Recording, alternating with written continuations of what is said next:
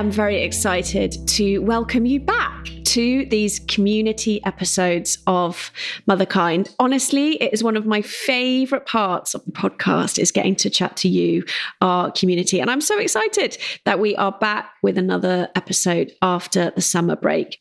This week, we chat to Zeenat. We talk about breaking cultural norms, not doing it all, and when the village doesn't exist, building it for yourself. I hope you love it. Here it is.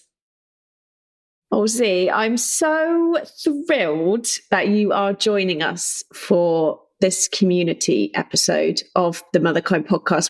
It feels like such a privilege that I get to speak to so many different listeners with so many different backgrounds and stories and hear a little bit about your story in motherhood and maybe hopefully how Motherkind has supported that. So why don't you start by just telling us a little bit about yourself, about your children and where you are?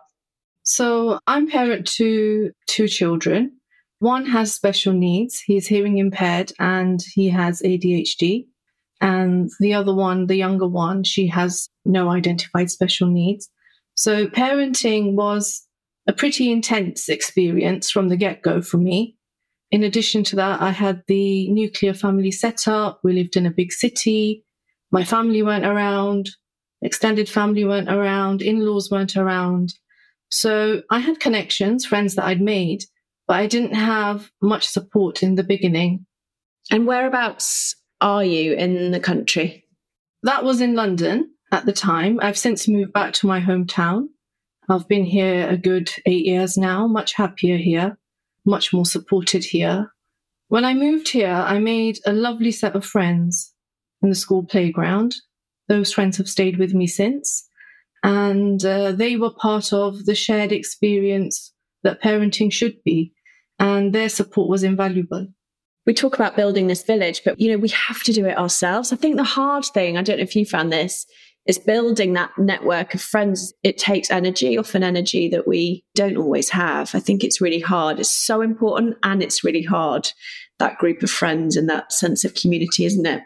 I agree with that. And I think it's the challenge of parenting, that it's the time when you are busiest and yet the time when you need to connect the most. It's really true. Well, you and I first connected over Wonderful World of Instagram because you sent me a message, and I get a lot of messages, but yours just stood out for me because you said it is Eid. And for the first time ever, because I've been listening to Motherkind and learning about boundaries and valuing my worth and protecting my energy, you said for the first time ever, I am not rushing around exhausted. I'm letting others help. Can you tell us about that and how you got to that place? And it's so fascinating to me to learn more about the expectations of women in your culture and how much harder it is sometimes to break those norms. So I reflected based upon the episodes that you'd put out for Christmas, actually. And I thought for a lot of my life that a lot of the expectations of women were just in my culture. And actually to see that, women in every culture struggle with the kind of burdens that they're faced with. They're expected to be sort of social entrepreneurs. They're the ones that hold up all the social connections. And those episodes, they really resonated with me. And as a result of them, I did make changes the following Eid, where I decided that actually I need to put my children's happiness actually first, which meant cutting back on other aspects of the celebration. Now, often where families have strong traditions, if you try and change things, you face a lot of resistance. Luckily, my family are quite flexible and they were okay to go with it. And all the tips that I'd learned from those Christmas episodes, I decided to execute. So I delegated some of the tasks. I outsourced some of the resources that we needed, such as food, or I switched to easier options. And overall, it then became a fun, lovely event for the children, but also for me, because I was relaxed and I was having a good time and I wasn't stressed. And the impact of that was felt not just by me, but also by all the women around me. So my mother, my sister-in-law, my daughter, all of them felt much more relaxed because I was relaxed. It's incredible. And I think you're right. It does take courage Because what had you seen growing up? Tell us a bit more about what you'd seen around these celebrations and what the norm was. So my mum was the person that was the designated responsible person. And everybody came to us for Eid in the morning. Morning stretched into afternoon. She spent days preparing. On the day itself, she was so busy, so busy. We almost, other than, looking nice for the visitors, didn't really get a glance. And by sort of teenage years, both me and my brother had decided that that was enough. And we didn't like to see our mum that way. She was exhausted. And one year we decided to boycott Eid and go to school instead. And then my mum, she had to stand up and say, actually, this is not working anymore and things need to change. And of course, she faced a lot of rejection for that. And I just thought that there has to be a better way rather than getting to a point where you cannot cope. And therefore, you say, okay, I'm just not doing this anymore. There needs to be a system in place where everybody takes some sort of responsibility and therefore everybody has a nice time. It's so inspiring as well, I think, hearing that you boycotted it. That's so funny. Tell me about that. So I think I've always been a bit of an activist. Yeah, if something needs changing and Gently is not doing it, sometimes you need some radical action. My mum, bless her, she tried her level best for everyone, even for us. So after all these visitors had left, from 3 o'clock, 4 o'clock, whatever the time was, she would still then get ready and take us out to celebrate again so that we could go and do something that we would enjoy. And just looking at her was exhausting. I don't know where she found the energy from. And I realized quite quickly that I wasn't going to be able to do that. It's that generational modeling, isn't it? And someone said to me once on the podcast, which really, really helped me. It was a psychologist. Most children just want their mothers to be happy. Yeah, and that was probably our reason for boycotting Eid, was probably to say enough is enough and something needs to change. Yeah, incredible. And now in your generation, you are changing that and how you're showing up. Tell me a bit more about your journey in motherhood so far. What are some of the things that really stand out in terms of what you've learned about yourself, about life, and about your children? I think the biggest learning thing is having self-awareness to understand where your conditioning, where your modeling, where your expectations of yourself come from. And they often come from a very loving place. It's not that parents or grandparents or extended family are modeling something for you or saying things to you from a negative point of view. They're trying to do the best that they can to encourage you to be the best that you can. Sometimes we shoulder those responsibilities all the way into motherhood and then realize that doesn't serve us anymore, because the whole journey of motherhood for everyone, for every mother, is incredibly laborsome. Care is hard to give. Caring for people is taxing on the person that's doing the caring. As a society, we genuinely don't value care, which is really sad. And things aren't changing. They aren't. I can't see anything that's coming in from, governmental policy all the way down to mothers themselves valuing one another. In your community, mothers value one another. In my friendship circle, mothers value one another. But society at large generally doesn't value mothers. And this is very problematic. I think what your podcast gave me is a lot of self-awareness, awareness of where the conditioning comes from and whether it's worth challenging. And I think it is worth challenging. Yeah, you're so right. And I don't know if you had this experience, but for me, motherhood showed me a lot of that conditioning really quickly and really clearly. Like, it was in early motherhood, I saw that perfectionist part of me, that critical part of me got so loud. It was almost like I couldn't ignore it. And then, as you say, it's that decision, isn't it? Okay, am I going to do something about this? Where am I going to learn? How am I going to start small? What are some of that conditioning then that you've changed in yourself? You've already given us an incredible example with how you approach things like Eid. What else has changed through you in motherhood? So I also had the whole perfectionism thing running, and that was specifically through the domestic sphere. So in collectivist societies, your home is a representation of you. everything should be done. Everything should be perfect. The routine shouldn't move. It should be a set routine. Everything should be organized. Those are the kind of perfectionist tendencies that I had in particular. I was one of those people who'd be going on holiday and mopping on the way out, like literally. So the last footstep out would mean that there was, not a single mark on the floor. And that doesn't work. When you have children, that doesn't work. Those things may have been a priority, but they can't be anymore. There are more important things, like don't forget the nappies. That's far more important than mopping the floor on the way out. And you have to reassess your priorities when you become a parent. That's just the way it is. You have to. Otherwise, you just make things more difficult for yourself. And eventually, you can try and do everything and you'll just burn out. And I did burn out. There were instances in my parenting journey where I did burn out. And your podcast came at a really good time for me. So it came at the COVID sort of time where everybody was now going to be home and we were going to be doing homeschooling, and the kind of respite that school provided was no longer going to be there.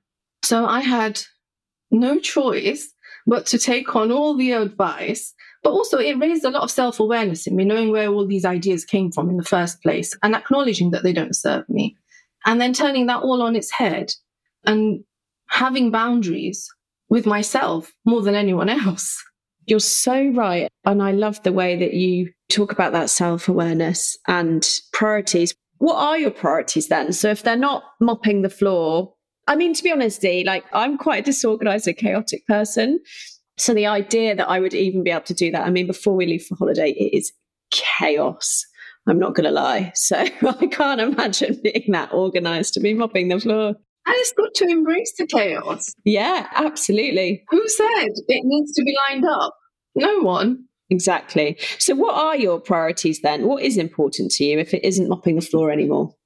My priority is connection with my children. That is my central priority. I've always prioritized that above everything else. My connection with my husband, my connection with my family, and my connection with my friends. Those things will come first. They should come first because they give me energy. They make me feel good. And those relationships are much more important than anything else, really. You're so right. And I think I need to be reminded of that. My girls are always very high up there, but I can put down my husband, with my relationship with Guy. I can put work above my friendships sometimes. And this is quite natural. And the thing is that the things that nourish us the most are the ones that we often take for granted and are the ones that often end up at the bottom of the list. And I can't say that I do any of this perfectly. I can't say I get any of the balance right all the time. I try to, and many a time I do, but not all the time. There have been times where I've cancelled on a friend due to some domestic needs or, some other event that's happened in my household. So, I can't say I do this perfectly, and nobody can, but it is good to try and have some sort of idea about what is important to you and to try and put that at the top of your list if you can, as much as you can. That's it. It's not about doing it perfectly, but it's about knowing what your priorities are. Because, I often talk about this when I'm coaching someone. If we don't know what's important, everything feels important. And then everything feels urgent and important and an emergency, and it's not. Oh, Z, it's so gorgeous to hear you. And I almost feel like I'm interviewing an expert. I almost feel like you've written a book on this, the way that you talk about it. Maybe that's in your future. Let's see. And I wanted to ask you, are there any episodes that particularly stand out? You talked about the Christmas ones. Are there any others that have really had an impact on you? There are so many. The things that I've kind of reflected on more recently. So one of the ones was the one about the birth trauma stories. So I think, again, as a society, we tend to focus a lot on the baby when the baby is born. And there isn't enough focus on the mother and the journey that the mother's been on to get to that point. A lot of negative experiences of childbirth are very taboo. And I think many people try to sort of pretend it's not happening, pretend that women walk into hospital and then just walk out with a baby. And everything that happens during the birth is just, it's almost invisible. I think birth stories should have a voice. I think it's incredibly therapeutic to be able to express your birth story. Some women choose to do that in therapy. Recently, I met a circle of friends where the topic just came about, and we were all able to talk about our birth stories openly, which was really good. And one of those people later told me that that experience has almost relieved her of her trauma. Just being able to sit with someone and just tell them exactly what happened has almost relieved her of her trauma, which is incredible. There should be more open spaces and open discussions around this. That's so gorgeous. And you're so right, because it's a hard thing to talk about. You don't want to inadvertently trigger other women's pain or what they would have gone through. It's a sensitive subject. And I loved that episode too. And I was really keen when we put that episode out that it wasn't just about people who said they had birth trauma. And that's why I called it, you have to process your birth, whatever your experience. Well, it's the validation thing. Exactly. It's a huge thing. And you're right. It's a life-changing event that you will remember forever. There's not many other things in our lives that we will always remember than birth. And yet, you're so right. We just sweep it under the carpet and focus on the baby. That sounds like a beautiful circle of friends to be able to hold each other's experience with compassion like that. I'm really lucky like that. And I've had a lot of privileges in my motherhood journey as well. I've got a very supportive family. I've got a very supportive husband. I've got friends that I can talk to almost anything about, and friends that can validate my experience without being judgmental, without offering advice, just hold space for me. I'm very lucky in that way. And yet I still found the whole journey incredibly difficult. It's still difficult now on some days. And that's why I think having something like Motherkind is highly validating. If you're having a moment where you feel that everything is too much, you can scroll through a list and choose which episode might resonate with you. And if you've heard them before, which ones will make you feel better, feel seen and heard, or, listening to your experience repeated by someone else. No, you're not alone. And you can click on that and you can listen to it, and it can relieve your burdens in some way. Yeah, it's so powerful, that, isn't it? I do the same as well. I listen back to old episodes because I think you can't hear that validation and that understanding enough, can you? It really is magic. You will know that I always ask this question at the end, but I can't wait to hear your answer, which is, if you could give just one gift to all the mothers in the world, what would that one gift be and why? So I've thought about this long and hard, and I think what women need, in addition to validation, is respect. They need respect for the incredible functionality of their body, how their body can hold life and give birth.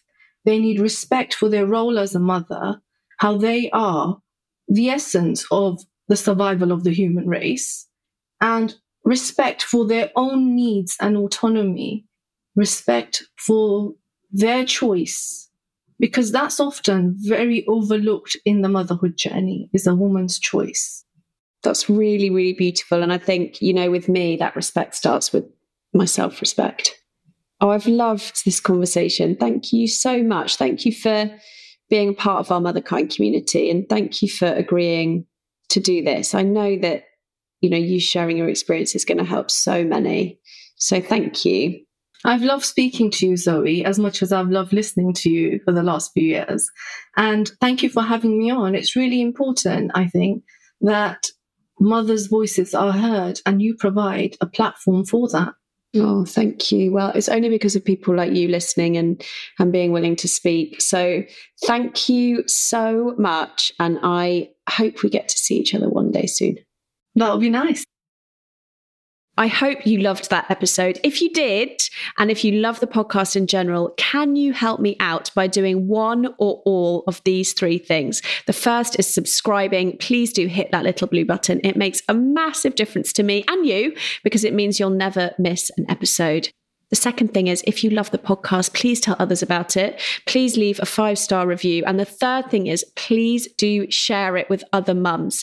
Motherkind has grown from our listeners and our community sharing it, and I intend to keep it that way. So please do share an episode. And just to say thank you. Thank you for being here. I appreciate you, and I will see you next time.